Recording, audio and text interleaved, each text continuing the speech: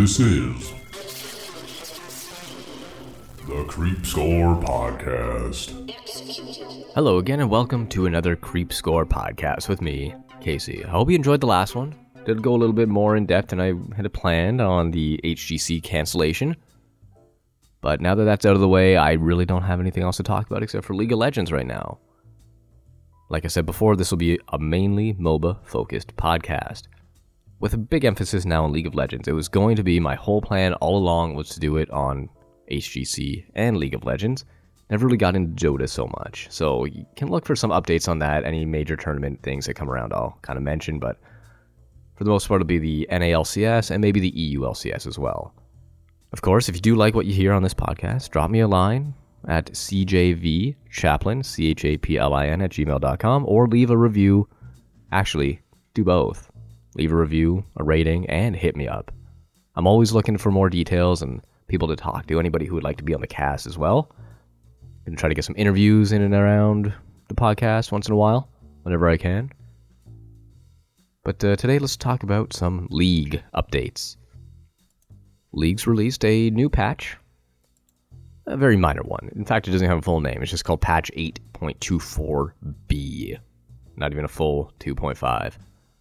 It just has some minor things going on, but some highlights are Akali's Twilight Shroud is no longer going to conceal her quite well.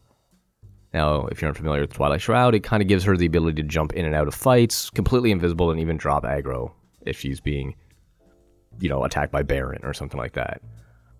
It's a little too good, so Riot kind of took it away, nerfed it a little bit. She won't go completely invisible, and her outline will still remain. That's kind of what I'm getting from the patch here, the patch notes. But, yeah. So that's kind of fair. Invisibility kind of breaks games, and that's what happened a little bit in Heroes of the Storm. I don't want to mention that too much, but some of those invisible characters before the 2.0 launch were game-breaking. Nova bait. Hated being Nova bait. Mid-Pyke is also getting a much-needed nerf. Pyke was probably always going to be a weird champion, after all, because he's designed to be a support, but a support assassin, so it's weird. It would be like if you played Swain, I suppose, as a sort of a support, which I've always thought would be viable. But I digress. His whole goal is to provide lots of damage for relatively little gold, which doesn't help when you're mid lane and you're getting all the gold, and then becomes overpowered, you see what I mean? But ultimately, his Q damage is going to get a little bit of a damage reduction, especially to minions. The Forbidden Idol is also getting a bit of a buff. It's getting some cooldown reduction, and that can lead to better builds later in the game as well. It doesn't seem like it's going to be too big of a problem, though. And some other champions are getting some small nerfs as well. Nothing really noteworthy. Nothing really crazy. Cassiopeia is getting a little bit of a nerf. Nico as well. But that's about it. What about the pro scene? What's going on in the pro scene this week? Well, as we all know, the pro season for the LCS is just around the corner, starting up again in January. So let's look at all the teams and how they're forming so far. Start with 100 Thieves. Top, they have Someday, whose contract has been extended until 2020. In the jungle, they have Enda. Mid, they have Hui. At ADC, they have Bang from LCK's SKT, which was a big acquisition there. Also, Hui joined from CLG this offseason as well. They still have Afromu on support, and their coach is Prawley. Team Liquid has Impact up top still. Xmithy in the jungle. They have Jensen from Cloud9. It's a big acquisition there as well. They still have Doublelift at ADC, the old faithful, the classic, the legend. And support, they brought in Core JJ from LCK's Gen G. TSM brought in a new face up top as well. They have Broken Blade from TR's Royal Youth. Jungle remains the same with Grigg in the starting lineup, although they did pick up Acadian for the jungle in their Academy League. He's a seasoned vet, you could say. He's been around for a few years. Mid still has Bjergsen. ADC is still Sven, but a new support in Smoothie from Echo Fox. They also have a new coach in Zix from CLG as well. Cloud9 has a few changes to look at as well. Top, they still have Licorice. Jungle, they have Blabber. Jungle, they also have Sven Skaren, so they have kind of a rotating jungle there. Mid, they have Golden Glue. And then they also brought in Niski from Splice in the European League. ADC, still Keith. And they also have Sneaky, one of the more popular streamers and one of the more popular pros out there as well. Support, they have Zazel, and their coach is Reapered. Counterlogic Gaming, CLG, a couple of shakeups from them as well. Up top, they still have Darshan. Jungle, Wiggly. Mid, Power of Evil. From Optic, ADC, Stixxay. And support, they have Biofrost, the old TSM sort of support there. Coach is Weldon Green from G2 over in Europe as well. Some changes kicking around. FlyQuest also has some changes going on. They picked up Viper from the Team Liquid Academy for their top lane. Jungle, they have Santorin. They have Pobelter in the mid from Team Liquid. They still have Wild Turtle on ADC and JJ on support. They also have Invert for their coach. Echo Fox, they have Solo up top from Clutch Gaming. Lorlo also kicking around up top. Jungle, they have Rush. Mid, they have Phoenix. ADC, they picked up from Clutch Gaming as well. They have Apollo. And then Lost for ADC as well. Support, they are running Hakuo from Clutch. They took TSM's old coach from Song and brought him in to coach their roster as well. Clutch Gaming has Huni up top from Echo Fox. Jungle, Lyra. Mid, Tanner. ADC, Piglet. And support, Vulcan. Their coaching position is currently vacant. And Vulcan joined from Clutch Academy.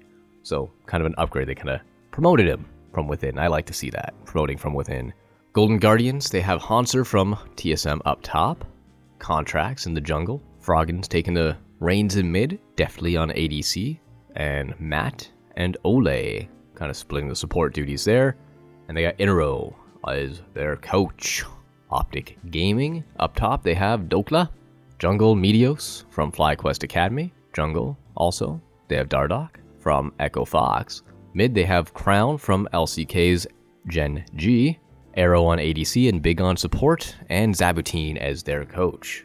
There are still some free agents kicking around, so if anybody from the pro scene is listening to this cast, which is unlikely, you still have Flame, Mickey, Keen, Acadian, not anymore, Acadian just got snapped up. A little bit of an older list appears.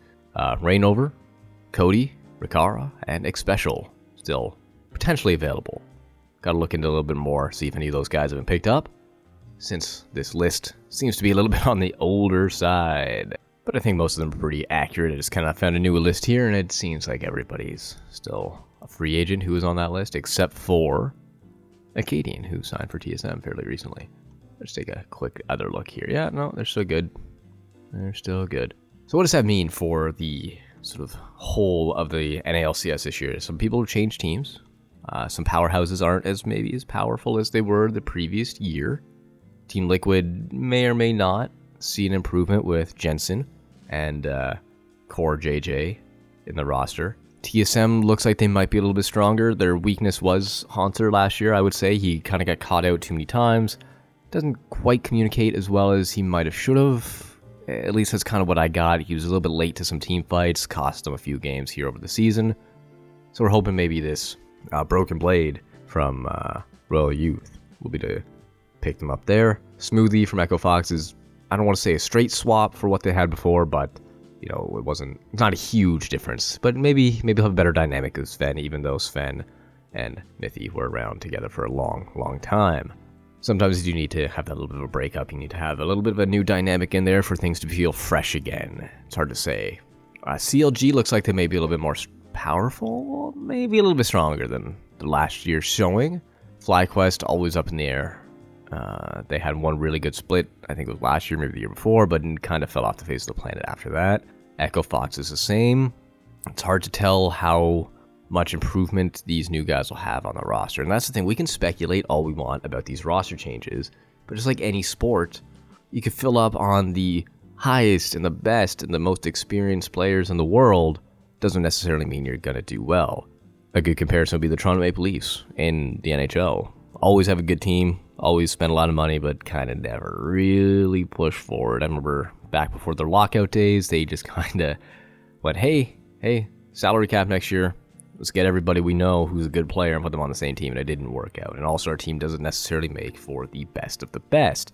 And you can look at the League of Legends Pro Stream Dream Team, I think that's what they call themselves, with like Dyrus and I'm a Cutie Pie. They just didn't have the communication. They just weren't, good together.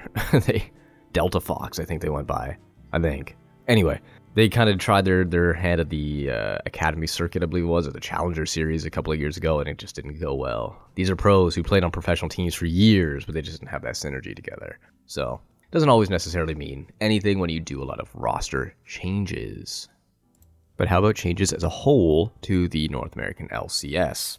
The EU LCS has changed and rebranded themselves to become the LOL European Championship. Therefore, the American or North American LCS has kind of changed their name a little bit as well, dropping the NA and is calling themselves the League Championship Series. They no longer really need the differentiation anymore, so they just said, hey, why not just keep the LCS? So when they were combined, or not combined, but when they shared the same name, it kind of needed that separation EU to NA, but now that's not a big thing. Just a minor change for some branding. But beyond that, most everything else has stayed the same. Riot also has released a little bit of an infographic on the 2018 events, and they're calling it 2018 Events by the Numbers. It was released on December 11th, so you probably have seen this before, but if you haven't, I'm just going to get into that a little bit more. Apparently 2018 League of Legends season broke a ton of records, thrilled fans, and showcased the world's greatest talent, competing in front of the largest audience in esports. South Korea played host to an incredible tournament that attracted the sport's largest viewership and saw Invictus Gaming become the first ever team from the LPL to win the Summoners Cup. Apparently, there were 99.6 million unique viewers from across the world for the finals between Invictus and Fnatic Gaming. 44 million viewers turned in during concurrently at peak hours, and 19.6 million average minute audience during the finals as well. It's a lot of people watching. A lot of people watching something that people never really thought would kick off. Continuing on with the article, for this year's World Championship, we are sharing a new viewership figure, average minute audience, which is that one I kind of struggled with a minute ago, the 19.6 million. This figure represents the estimated audience size during any given minute of a broadcast and is used by major sports around the world when reporting their viewership. As we grow League of Legends into the next premier global sport, we felt it was appropriate to share this metric when talking about global events. So at any given moment, on average, I believe that means there were 19.6 million people watching. I could be completely wrong though. The finals were broadcast in 19 different languages across more than 30 platforms and television channels, including YouTube, Twitch, ESPN+, OGN, Facebook, Sci-Fi, and Mplay. TNT Sports also picked it up as well. Those are just ones I recognize. There's some Russian, some probably Japanese, Korean, Chinese ones in there, some British ones as well. So 30 different platforms, 19 different languages, which is crazy. During the last 8 years, great efforts has led to enhance the infrastructure of the game and professionalism and talent across the competitive regions. The rising level of competition saw breakthroughs by teams like Fnatic, who engaged the entire European content by reaching the finals, and Cloud9, who held North America fans in suspense with their run to the semifinals, which is the first ever for an NALCS squad at the Worlds. 24 teams qualify for the 2018 World Championship from 14 leagues. 144 players competed at the Worlds as well, with 30 plus unique representations from different nations. In addition to the $2.25 million Riot Games contributed to the prize pool, fans raised more than $4.2 for teams that qualified for the World Championship. That's $4.2 million raised by fans, which is crazy. A total of 90 unique League of Legends champions saw play during the course of the 2018 World Championships, the most of any World Championship to date. The healthy meta allowed professional players to display their skills through a wide variety of strategies and led to thrilling games during the entire month-long tournament. Some of the highest presents were Aatrox with a 99.2 pick ban rate at 42 picks and 76 bans. Urgot saw 96.6 at 47 picks and 68 bans. Alistar with 95% pick ban rate with 50 picks and 63 bans. Akali, Kaisei, and Rakan followed up with 79.8, 79, and 73.1%. The highest win rate for anybody with 5+ games played was LeBlanc with 66.7 with an 18-9 record. Sivir with a 66.7% win rate as well at 12-6. Ornn with 64% at 16-9. Talia with 64 as well at 16-9. Irelia with 63.3, 19-11, and then Azir was 62.5 with a 5-3 record. According to Riot, this diverse meta also made it incredibly difficult to predict the outcome of individual matches. There were 0 perfect pick'ems across all stages of the event out of nearly 3 million submissions. In 2018, 2 musical anthems premiered during the World Championship. Anthems celebrate our players and League of Legends in a universal and powerful way. Both Rise and Pop Stars broke into mainstream pop culture, with Pop Stars hitting number 1 on multiple charts, including the Billboard World Digital, Google Play Top Songs, iTunes K-Pop, and QQ Music New Songs. The mid-season invitational saw quite some large viewership numbers as well, with 60 million unique viewers watching the finals, 11 million average concurrent viewership for the grand finals between Kingzone Dragon and RNG, and 19.8 million viewers turned in at concurrently peak times. In May, Team Royal Never Gave Up won the mid-season invitational, foreshadowing what was in store for the rest of the year. This was the first of 3 major international events that teams from the LPL would win during the 2018 season. Viewership for MSI 2018 eclipsed all previous editions of the tournament.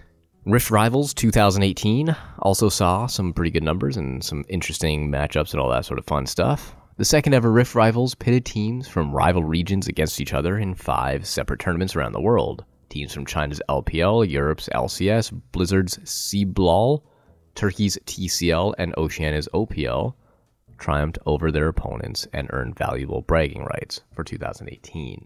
There were 42 teams, 93 games, and 5 champions, of course. And lastly, we had the All-Star event. The year finished with the All-Star event, which brought top pros and popular community members from around the world to compete in a wide variety of competitive and not-so-competitive game types. Leading up to the event, fans voted on which pro players would represent their regions. The event also featured a 2 vs 2 charity tournament, where each team could support the charity of their choice by participating in the tournament. 40 players were invited, 33 pro players competed, and 14 charities were supported. Riot would also like to thank all the fans that joined in the 2018 season to make it the most successful year in League of Legends esports. So there you have it. That's pretty much all the updates I have for you this week. Look for another episode right after this one. Don't know what I'm going to talk about yet, but I'll figure it out before I post them. Like I said, all 3 are going to go up at the same time, so keep an eye out on your iTunes. Don't forget to review and subscribe and download and share and tell all your friends how awesome the Creep Score podcast is. Until next time, my name is Casey, and of course, you can reach me at cjvchaplin, that's CHAPLIN, at gmail.com if you have any questions, concerns, comments, or just want to say anything to me at all. I'll listen. I'll reply. Until then, have a good one.